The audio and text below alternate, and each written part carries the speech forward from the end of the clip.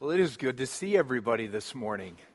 When it starts snowing on a Saturday, I never know who's going to be here on Sunday. So, hey, you fought through it. Really good to see you this morning.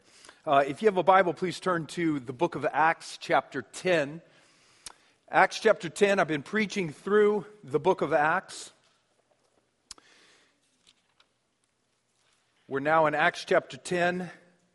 We're going to be covering verses 24, Acts chapter 10, verse 24. We're going to read all the way through Acts 11, verse 18. So, pretty big chunk this morning that we'll read. And we're not going to put these first verses on the screen, so you'll want to have a Bible. It was just too many slides for me to make. So you don't have those, so make sure you have a Bible in front of you.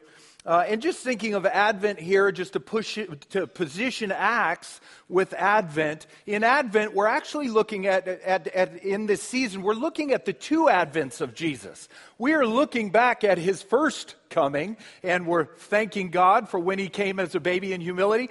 But we're looking forward to Christ's second coming when he comes in glory and power. And so in between these two Advents is where Acts falls. Jesus, when he came the first time, he lived, he died, he rose again to pay for the sins of the world. He then ascended back to heaven. And Acts then covers the events that happened after Jesus ascended to heaven. And during this season of Acts here, during this book of Acts, it covers the initial spread of the gospel, the good news message about Christ as it began to spread. And the good news is that this gospel message of Christ is going to spread all the way around the globe. Jesus promised. He said that this gospel of the kingdom would be proclaimed in every nation, and then the end would come. Then his second advent will come. So here in this season of Acts, or of Advent, we'll stay in the book of Acts. We'll look back to his first coming, but we'll also look forward to his second coming. So we're going to start reading here in a second, Acts chapter 10. We'll actually start reading in verse 23. That'll probably help everything to make sense. Let's pray here as we get going this morning.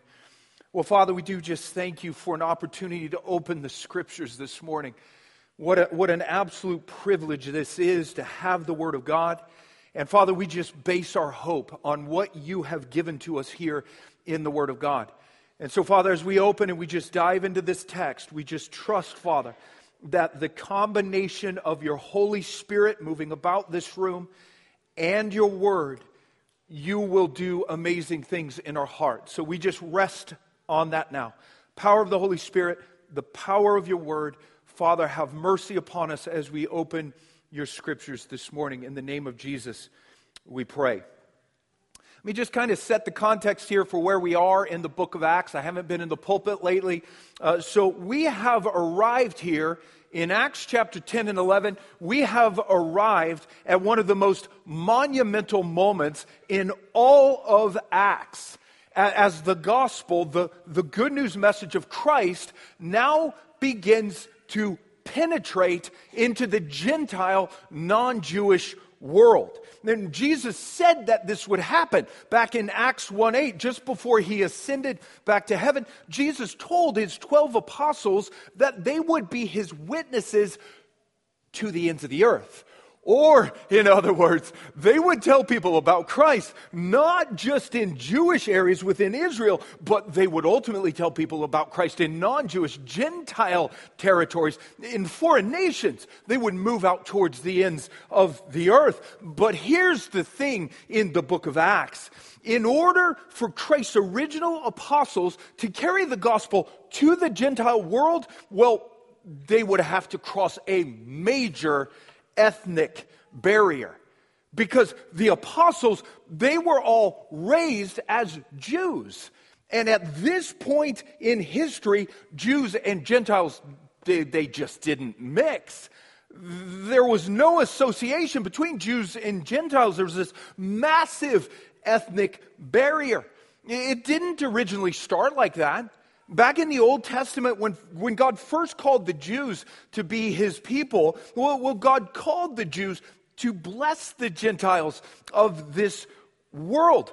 But many Jews just became self-righteous, and they thought God's calling of them somehow made them better than the Gentiles of this world. And instead of blessing the Gentiles, instead of leading the Gentiles to God, the Jews separated from the Gentiles and they kept God to themselves.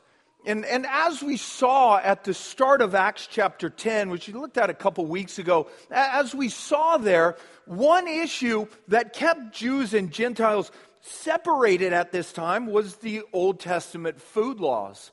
When God first called the Jews to be his people, he gave the Jews these food laws. He said certain animals were clean, they could be eaten by the Jews, but other animals were unclean, they were forbidden for the Jews. And it was just one of the ways that God set the Jews apart from the other nations in the world. The Jews were called by God to be his holy people, which means set apart. They were supposed to look and act different than the other nations in the world. They were supposed to stand out, and the food laws definitely made them stand out. Those food laws marked them out as Jews. And those food laws did make fellowship with Gentiles a little bit more difficult. They ate different foods. It was difficult to associate socially. But the problem over time was that the Jews, because they followed these food laws, they ended up thinking they were intrinsically better than the Gentiles. They began to see the Gentiles themselves as unclean. They called the Gentiles dogs. They separated from the Gentiles in ways that God never intended for them to separate the Jews, eventually saying things like this about the Gentiles. This is in the Jewish book of Jubilees, just an example of what the Jews at this time were saying about the Gentiles. Separate yourself from the Gentiles and eat not with them, and do not according to their works, and become not their associate. For their works are unclean, and all their ways are a pollution and an abomination and an uncleanness. Just this massive ethnic barrier at this time between Jews and Gentiles. And here's the thing, all of Christ's apostles had been raised as Jews. They were raised with this mindset to avoid at all costs the Gentiles. And if Christ's apostles were now going to take the gospel message of Christ to the Gentile world, well, God would have to push them across this major ethnic barrier. And at the start of Acts chapter 10, God began to do it. Just a reminder of what happened at the start of Acts 10. The apostle Peter, he was in Joppa. And up in Caesarea lived a man named Cornelius, a Gentile. And God sent an angel to Cornelius and told Cornelius, send men down south, find Peter, and bring Peter to your house. And so Cornelius sent 3 Gentile servants to find Peter. And as the men were approaching Peter, well, God gave Peter a vision. This sheet descending out of heaven, filled with both clean and unclean animals. And Peter heard the words, rise, Peter, kill and eat. And Peter protested. He said, oh no, Lord, I've never eaten anything that was unclean. And then Peter heard the words, what God has made clean, do not call unclean. And Peter then heard a knock on his door, these Gentiles. And Peter knew. He knew at that time that vision, well, in that vision, God had just declared all foods to be clean. Praise God, Peter could now eat bacon. The food laws were gone. But more than that, Peter now knew that God had also, in that vision, just declared all people to be clean. That Peter, as a former Jew, could now associate with Gentiles. So when these Gentiles asked Peter to go to Cornelius to visit this Gentile, Peter agreed. And in this passage, Peter now crosses this massive ethnic barrier, and Peter brings the gospel to the Gentiles in a massive way. First time in history, really. Let's go ahead and read it. We'll start in verse 23 of chapter 10. So he invited them, Peter invited these Gentile servants to be his guests there in Joppa. The next day, Peter rose and went away with them, and some of the brothers from Joppa accompanied Peter, and on the following day they entered Caesarea. Cornelius was expecting them and had called together his relatives and close friends. When Peter entered, Cornelius met him and fell down at his feet and worshipped him, but Peter lifted him up, saying, "Stand up, I too am a man." And as he talked with him, he went in and found many persons gathered. And he said to them, "You yourselves know how unlawful it is for a Jew to associate with or to visit anyone of another nation, but God has shown me that I should not call any person common or unclean. So when I was sent for, I came without objection. I asked then why you sent for me. And Cornelius said, 4 days ago, about this hour, I was praying in my house at the 9th hour. And behold, a man stood before me in bright clothing and said, Cornelius, your prayer has been heard and your alms have been remembered before God. Send therefore to Joppa and ask for Simon, who is called Peter. He's lodging in the house of Simon, a tanner by the sea. So I sent for you, Peter, at once, and you have been kind enough to come. Now, therefore, we are all here in the presence of God to hear all that you have been commanded by the Lord." So Peter opened his mouth and said, "Truly I understand that God shows no partiality, but in every nation, anyone who fears him and does what is right is acceptable to him. As for the word that he sent to Israel, preaching good news of peace through Jesus Christ, he is Lord of all. You yourselves know what happened throughout all Judea, beginning from Galilee after the baptism that John proclaimed, how God anointed Jesus of Nazareth with the Holy Spirit and with power. He went about doing good and healing all who were oppressed by the devil, for God was with him. And we are witnesses of all that he did, both in the country of the Jews and in Jerusalem. They put him to death by hanging him on a tree, but God raised him on the third day and made him to appear, not to all the people, but to us who had been chosen by God as witnesses, who ate and drank with him after he rose from the dead. And he commanded us to preach to the people and to testify that he is the one appointed by God to be judge of the living and the dead. To him, all the prophets bear witness that everyone who believes in him receives forgiveness of sins through his name." While Peter was still saying these things, the Holy Spirit fell on all who heard the word. And the believers from among the circumcised, or those men who had traveled with Peter, they were amazed because the gift of the Holy Spirit was poured out even on the Gentiles. For they were hearing them speaking in tongues and extolling God. Then Peter declared, "Can anyone withhold water for baptizing these people who have received the Holy Spirit just as we have?" And he commanded them to be baptized in the name of Jesus Christ. Then they asked him to remain for some days. Now the apostles and the brothers who were throughout Judea heard that the Gentiles also had received the word of God. So when Peter went up to Jerusalem, the circumcision party criticized him, saying, "You went into uncircumcised men and ate with them." But Peter began and explained it to them in order. "I was in the city of Joppa praying, and in a trance I saw a vision. Something like a great sheet descending, being let down from heaven by its four corners, and it came down to me. Looking at it closely, I observed animals and beasts of prey and reptiles and birds of the air. And I heard a voice saying to me, 'Rise, Peter, kill and eat.' But I said, 'By no means, Lord, for nothing common or unclean has ever entered my mouth.' But the voice answered a second time from heaven, 'What God has made clean, do not call common.' This happened 3 times, and all was drawn up again into heaven. And behold, at that very moment, 3 men arrived at the house in which we were sent to me from Caesarea. And the Spirit told me to go with them, making no distinction.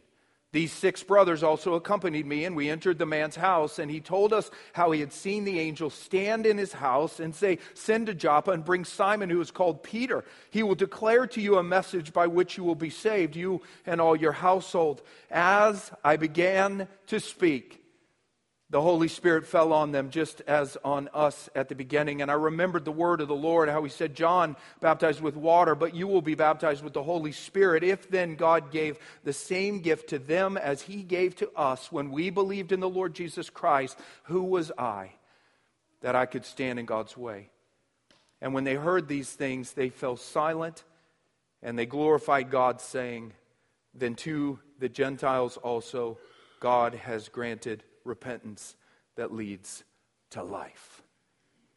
And you can just see the importance of those events in how many times they've now been repeated by Luke, who wrote the book of Acts. He keeps going over the same things to let us know how monumental this moment was. God, for the first time in the book of Acts, sends an apostle across this massive ethnic barrier, the gospel now penetrating into the Gentile world. There are four main parts to this story as God brings the gospel to these Gentiles. I'll give it to you here in 4 P words up on the screen. What do we see here? We see pursuit, proclamation, proof, and peace.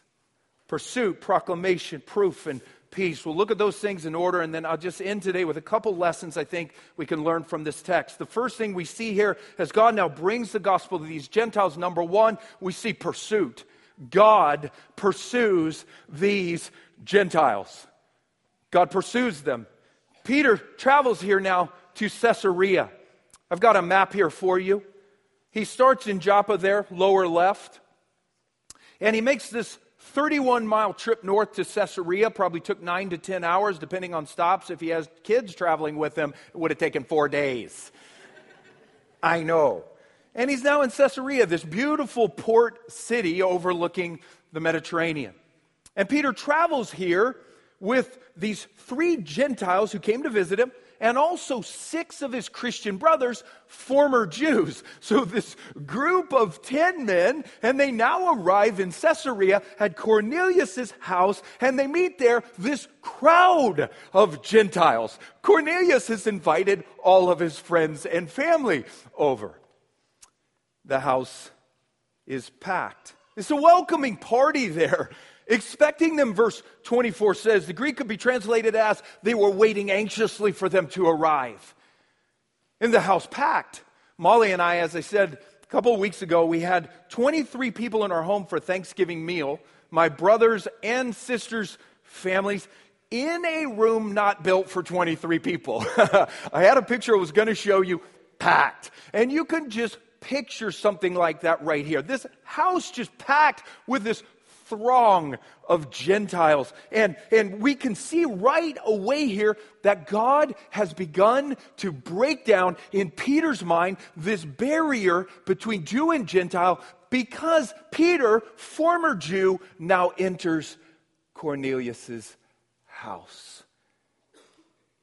A Gentile home, which no good Jew at this time would have done. The Jews would have considered this house to be unclean, defiling if you entered. A little bit maybe like the caste system in India. Those in the upper castes will often not enter the homes of those in the lower castes, and they will never enter the homes of those outside of the caste system, the poorest of the poor, called the untouchables. It would be way too defiling for those upper caste people to enter the homes of the untouchables. A little bit of the way it was here. Jews would not enter Gentiles' home, but Peter enters. And you look again at what he says in verse 27. And as Peter talked with Cornelius, he went in and found many persons gathered, and he said to them, you yourselves know how unlawful it is for a Jew to associate with or to visit anyone of another nation.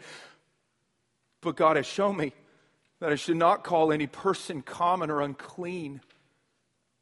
So when I was sent for, I came without objection. I asked then why you sent for me. Peter has probably never been in a Gentile home before.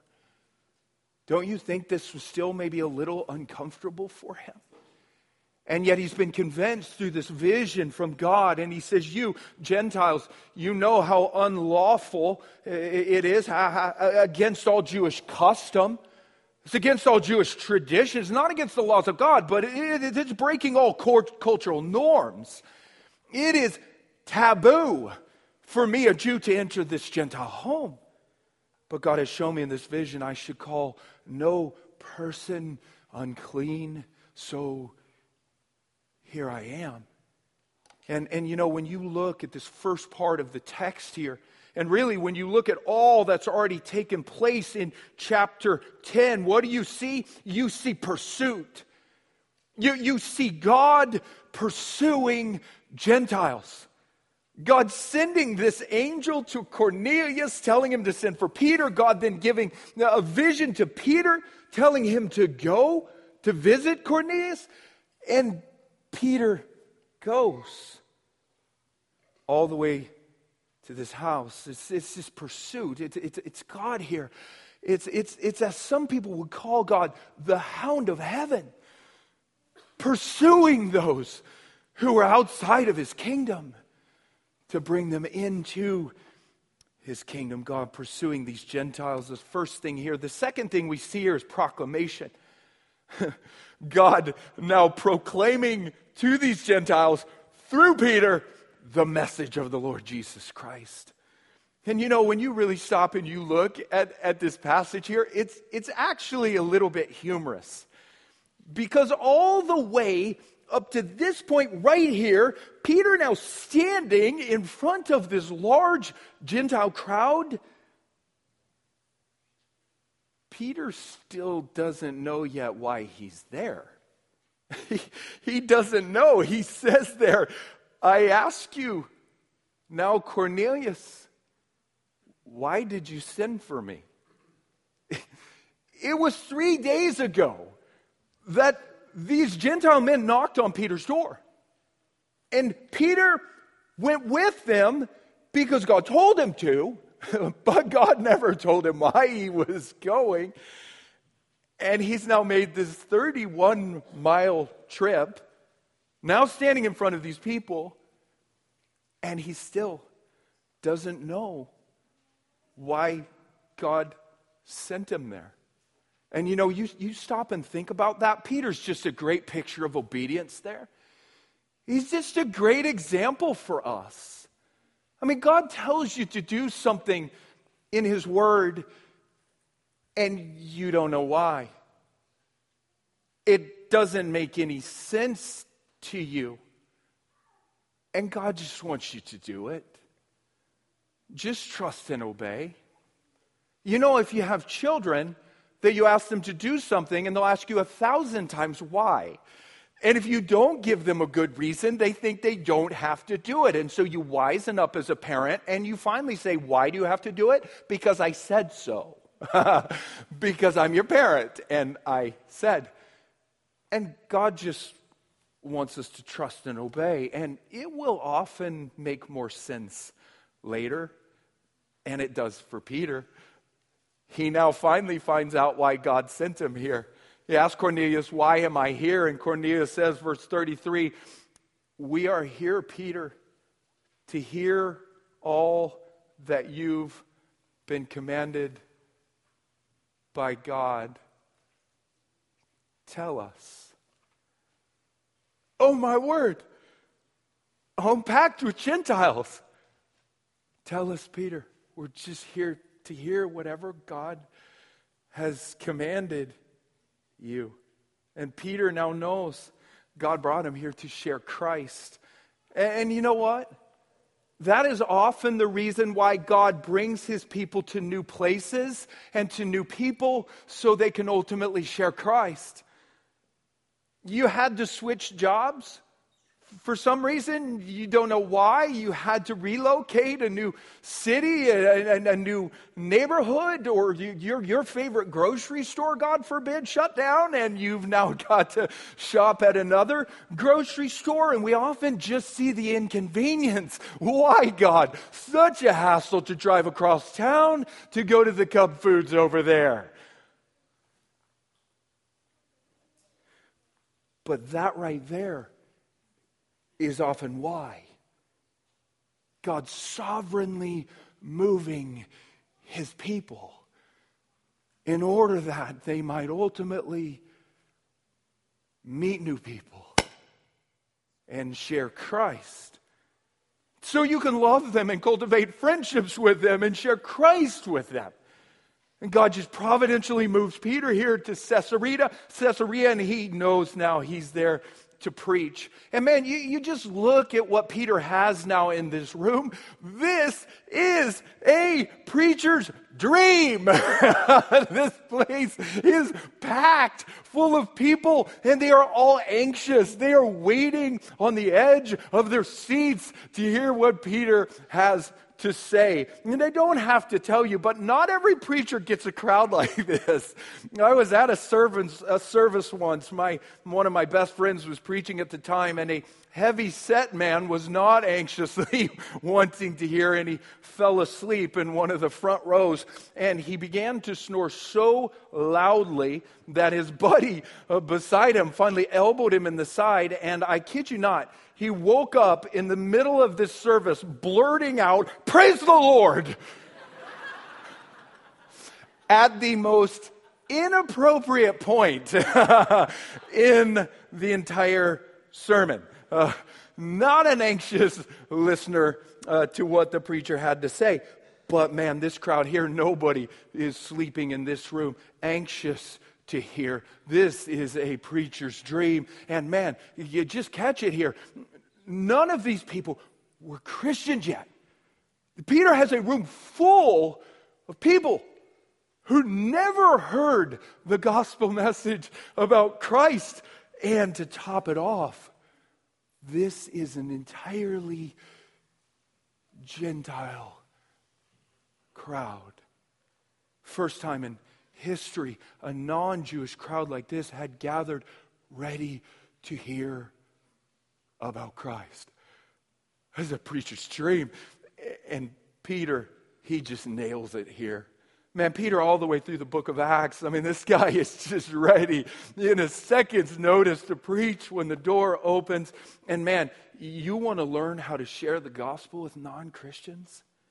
You want to know the main things that you should say to your friends, to your neighbors, in order that they might know enough to be saved? Well, here it is. Because Peter covers all the essentials here. And what does he say here about Christ? It's pretty simple. Life, death, resurrection, judgment. He tells people about the life of Christ. If you look at verse 37 again. The life of Christ, he says, you yourselves know, you Gentiles have heard what happened throughout all Judea back in Israel, beginning from Galilee after the baptism that John the Baptist proclaimed, how God anointed Jesus of Nazareth with the Holy Spirit and with power. He went about doing good and healing all who were oppressed by the devil, for God was with him. It's the life of Christ. And Peter then hits the death and resurrection of Christ. You look at the middle of verse 39 again. He says, they put Christ to death by hanging him on a tree. But God raised him on the third day and made him appear not to all the people, but to us apostles and other disciples who had been chosen by God as witnesses, we who ate and drank with Jesus after he rose from the dead, which is proof that he was in a real flesh and blood body. Life, death, resurrection, and Peter then hits judgment. If you look at verse 42, and Jesus commanded us apostles to preach to the people and to testify that he is the one appointed by God to be judge of the living and the dead. Man, he just hits all the bases in short order: life, death, resurrection, and judgment. And at the end of his little sermon here, what does he do? Man, Peter does what any good gospel preacher would do. He calls for a response. He calls for a response in light of who Christ is, in light of what Christ did. What should you Gentiles do now? And look at verse 43. He says, to Christ all of the Old Testament prophets bear witness that everyone who believes in him receives forgiveness of sins through his name. And it is a simple call to faith in this room. Put your faith in Christ as your Savior. Follow Christ in faith as your Master. And you receive, Peter says, the forgiveness of sins. And man, you know the extra great part of Peter's sermon here? Peter makes it crystal clear here in this Gentile room that this gift of forgiveness is not just for Jews. He says several things here to let this crowd know that Jesus is for all people, even for Gentiles. If you look at verse 34, so Peter opened his mouth and he said, "Truly I understand, after this vision I saw, that God shows no partiality between Jew and Gentile, but in every nation, anyone who fears him and does what is right is acceptable to him." And the point is simple. God doesn't play favorites. God doesn't play favorites between Jew and Gentile. God doesn't love one race more than another race. He's not partial to Jews over Gentiles. No, God loves all people, and all people now have a free and full access to God through faith in Jesus Christ. Anyone and everyone who puts their faith in Christ is acceptable to God. Or look at the little parenthetical statement Peter makes into verse 36. Jesus Christ, Peter says, he is Lord of all. Not just Lord over the Jews, but over Jews and Gentiles. And then just look one last time at verse 43, how he finishes. He says, everyone who believes in Christ receives forgiveness of sins. He is a Jesus for all people. So that's the second thing here. First, pursuit, then proclamation. Number 3, proof. God now gives proof. Proof that Jesus is for all people. God gives proof here that he has welcomed these Gentiles into his kingdom when he gives the Holy Spirit. It's funny when you look at it. Peter doesn't even finish his sermon before God gives the Holy Spirit. It's in the middle. It's another preacher's dream. Sunday morning, I'm midway through my sermon here at Peace of Mind, and the Spirit just falls. Bang! Roof starts shaking. The footprints fall off the wall. I sure hope they do someday. Oh God, please bring those footprints off the wall. It's not even called footprints anymore. Let's put Peace of Mind on the wall. And they fall, and people are weeping in the room, crying out, "What must I do to be saved?" That's a preacher's dream, man. And then you get the tongues and the prophecy and the miracles. The Spirit just rocks the house. And that's what Peter got right here. He barely gets the basics out about Christ. And he says everyone who believes receives the forgiveness of sins. And God, right then, right there, opens these Gentiles' hearts. And they believe. They believe. We believe. We believe what you're saying. We believe. Right there. No long altar call. No dimming of the lights. Slow music. Let's wait for the Gentiles to come forward. We're hoping they do. No, right in their seats, middle of the sermon, they're born again. Faith in Christ. Boom. Bomb goes off. In this Gentile home, Holy Spirit flat out invades the place. If you look at verse 44, while Peter was still saying these things, the Holy Spirit fell on all who heard the word. And the believers from among the circumcised, the Jewish Christians in the room who'd come with Peter, were amazed because the gift of the Holy Spirit was poured out even on the Gentiles, for they were hearing them speaking in tongues and extolling God. Exact same thing we saw with the Jewish Christians back in Acts chapter 2. At Pentecost, the Jewish Pentecost, the Spirit fell on those Jews who believed in Christ. They spoke in other tongues, praising God. And this, as F.F. Bruce said, is now the Gentile Pentecost. Spirit now, first time in history, falling on Gentiles, non-Jews, who believe in Christ. And man, here's the thing that you have to catch right here. And please catch this. It's going to be so important later in this text. It's so important throughout the book of Acts. Please notice here that these Gentiles, before the Holy Spirit fell on them, they did not in any way convert to Judaism. They did not first embrace Jewish laws, sacrifices, no Jewish worship in the temple, no Jewish food laws, no Jewish circumcision.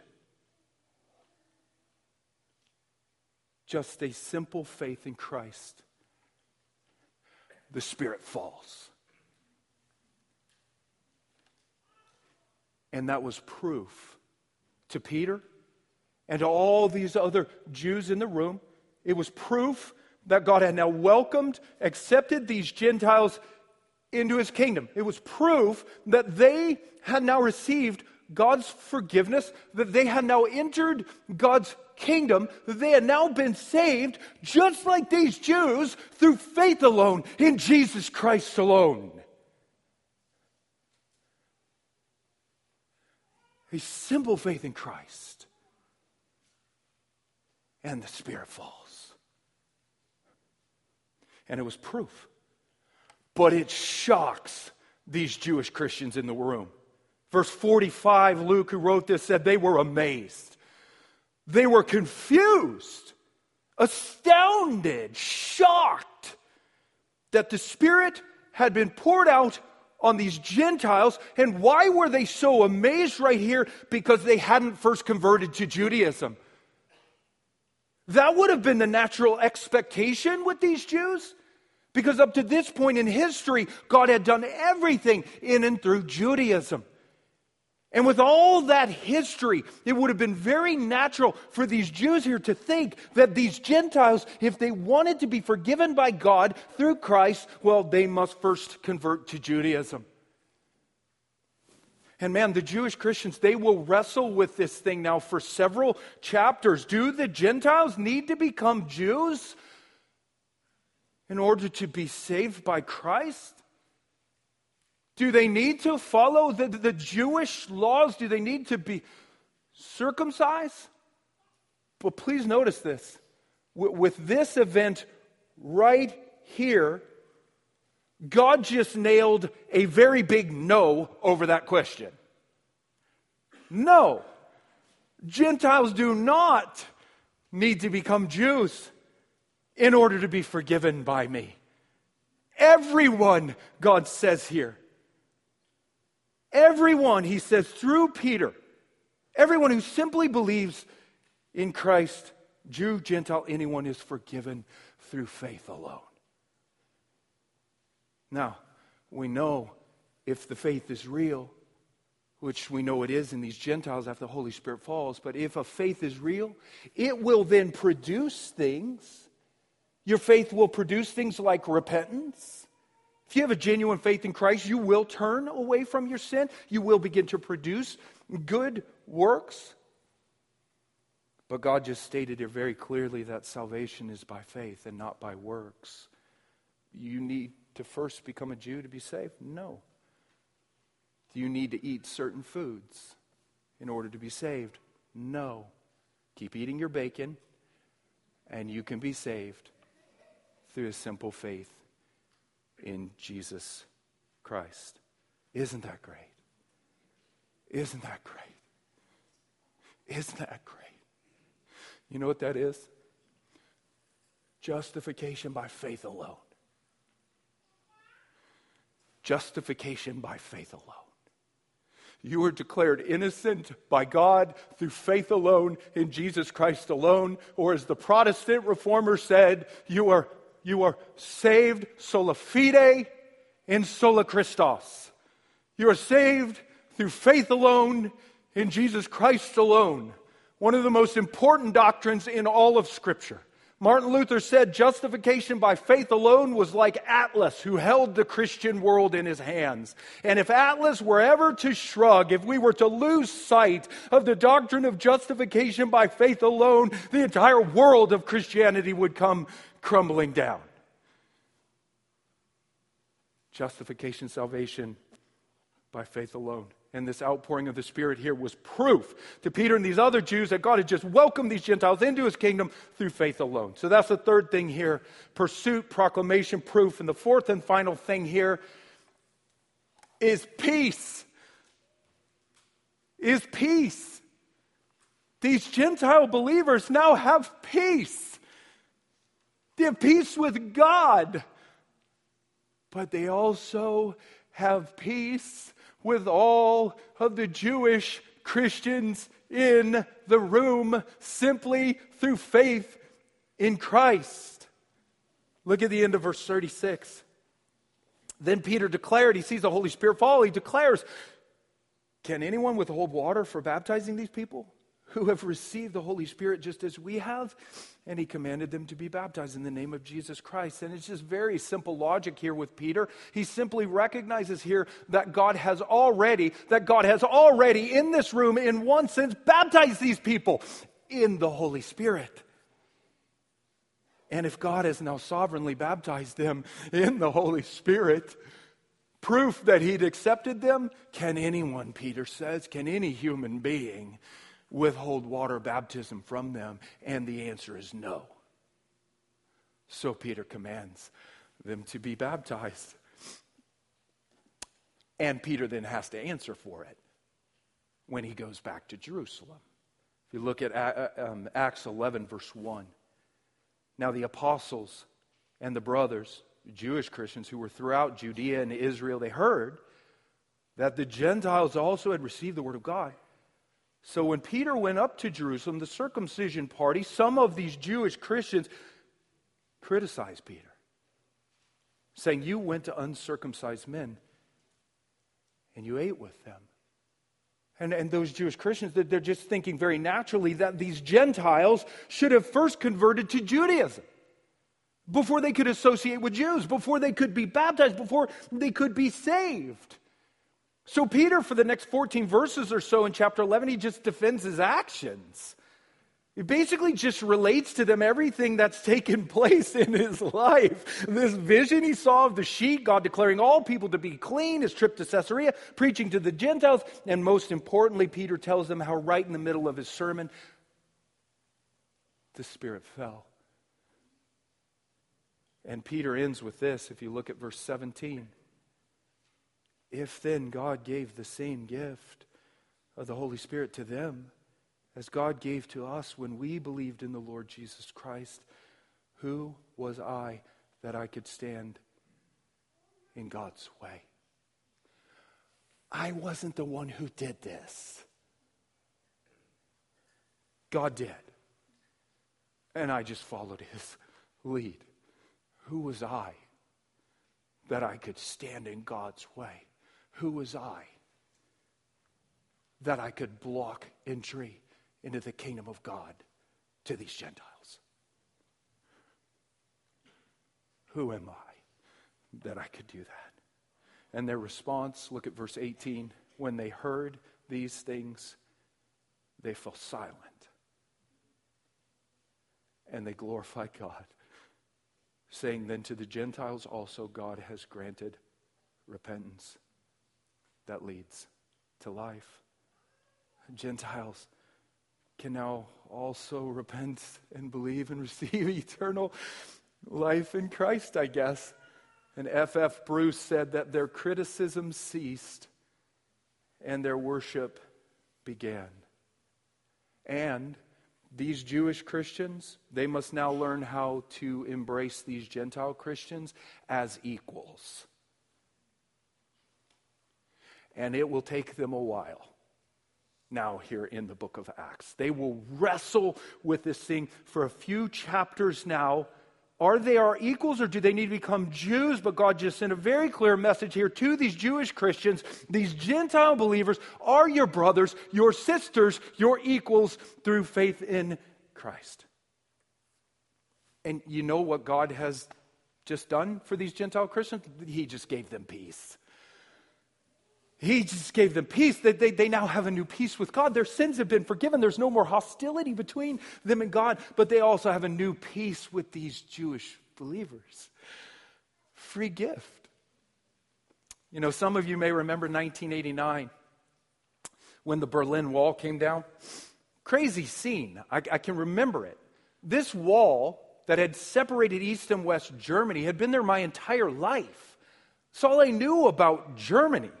I'd seen the videos, the photos of people being shot, killed, trying to defect across that wall. It was just brutal. And suddenly, I'm seeing on the news, November 1989, all these people standing on the wall on which they would have been shot the day before, celebrating, chiseling, tearing down this wall. And God just tore down an even bigger wall. These Gentiles up to this point in time virtually separated from God, from God's people in every way. But they've now been carried directly into God's kingdom. A peace with God. A peace now with all Jewish believers. Whether or not the Jewish believers liked it at this point. Through faith alone. In Jesus Christ alone. And Paul sums it up like this, Ephesians 2:11. He says, therefore remember that at one time you Gentiles in the flesh, called the uncircumcision by what is called the circumcision, remember that you were at that time alienated from the commonwealth of Israel. Strangers to the covenants of promise. You had no hope. You were without God in this world. But now, in Christ Jesus, you who once were far off have been brought near by the blood of Christ. For He Himself, Christ, is our peace, who has made us both one, Jew and Gentile.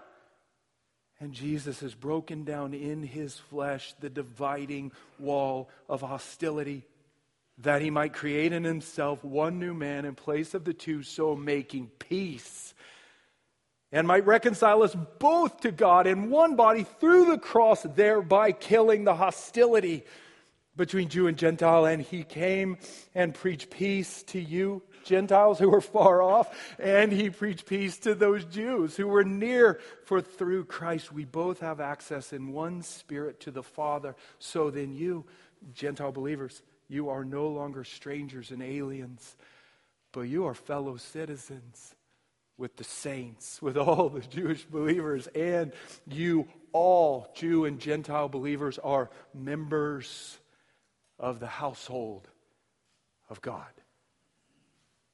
These people in this room, instant peace. Peace with God. No more hostility at all. And peace with these Jewish Christians, which they never had before. All now members of the one household through simple faith in Christ. Man, this text right here is just a monumental moment in the book of Acts. This wall of hostility being torn down by God, God pushing the gospel now into the Gentile world. As we finish here, I just want to give you a couple simple lessons that I think we can draw out of this text. Number one, here's a lesson in this text. Entrance into God's kingdom is by faith alone. Entrance into God's kingdom is by faith alone. It's just one of the crystal clear messages here. These Gentiles not converting to Judaism in any way, or doing anything else for that matter. Just a simple faith, and they receive forgiveness. Faith alone, just so important for us to remember today. And to dig your heels in the ground on that point. And do not let that doctrine of justification by faith alone come crashing to the ground. Dig your heels in, because people always want to put some roadblock in front of you before you can be saved. Well, you need to become Jewish first, which is bad news because I think most of us are Gentiles. You need to start following the Old Testament food laws. Can't eat bacon. You need to follow the Jewish festivals. Or you need to join this certain church, or you need to do these certain good works before you can be saved. It's always Jesus plus something. And it's anti-gospel. It's anti-scripture. It always says, yes, trust in Christ, but also make sure you do this other stuff. But God right there just said over all of that stuff a big fat no. No, you don't need any of that. Everyone, God says here, who believes in Christ, surrenders to Christ in faith, follows Christ in faith, you have the forgiveness of sins. You have the forgiveness of sins. And please listen, if that's you, you have peace with God. You have a simple living faith in Christ today, you have peace with God. There's no more hostility between God and you, ever. He loves you. You're His child. And you have peace with every other believer, regardless of what they choose to eat or don't eat. That's one lesson here. Entrance into God's kingdom is by faith alone. You know another lesson here? Everyone is welcome in God's kingdom. You know, people put welcome mats out in front of their house. Welcome. Welcome to my house. Or in Texas, welcome y'all. Or if you're grumpy, your mat says, go away. Come back with donuts, something like that. And God here in this text, He basically just laid out the welcome mat into His kingdom. And His mat says, welcome everyone. Welcome. Welcome. Every race. Jew, Gentile, Bulgarian, Croatian, Indian, doesn't matter, you may enter. Or every class, rich, poor, prisoner, free, white collar, blue collar, you may enter. Every class of sinner. It doesn't matter what you've done. You may enter freely through faith in Christ. He did it all. You don't have to finish any of it. He did. Everyone is welcome into God's kingdom. You know a final lesson here? Here it is. Everyone is also welcome in God's church, the body of Christ. This text here, like so much of this part of Acts, it's about racism. God tearing down here this massive wall of hostility between races. God uniting here in one body, people from different ethnicities, giving them peace, not just with Him, but peace with one another. Listen, you know one of the reasons why Jesus came? He came to kill your racism. He came to kill your racism, my racism. Ephesians 2, we just read it. He came to kill the hostility between the races. He came to kill in our fallen world this ethnic self-righteousness where we just tend to feel like my race is better than your race. Jesus came to kill the racism. And in the body of Christ right now, with those who call themselves Christians, Christ followers, there can be no racism. It just cannot be tolerated. Christians should be the one group on the planet who look at people from other ethnicities and don't separate from them. Don't move away from them. Don't disdain them, but move towards them, pursue them, embrace them, welcome them into God's kingdom. But sadly, in many Christian circles, racism is alive and well. Do you know that Mahatma Gandhi, Hindu, spiritual leader, activist in India, do you know when he shared in his autobiography that in his student days in England, he was deeply touched by the reading of the gospel accounts in the Bible about Christ? And Mahatma Gandhi seriously considered converting to Christianity, which seemed to offer a solution to the caste system that divided India. And one Sunday, he attended a church service in England. He intended to ask the minister about salvation and other doctrines in and through Christ Jesus. But when he entered the sanctuary, the ushers, because he was Indian, refused to give him a seat. suggested he go elsewhere to worship with his own people. And he left and never came back. And he said, if Christians have caste differences also, I might as well remain a Hindu. I like the New Testament. I like your Christianity. But I do not like your Christians. Because of the racism he saw, because of the racism he felt in the body of Christ, Gandhi rejected Christ.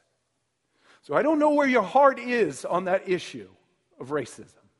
I don't know what you've experienced and what's going on inside of you. We all feel it at times. But Christ came to kill it. He came to kill the racism. Listen, in heaven there's going to be no racism.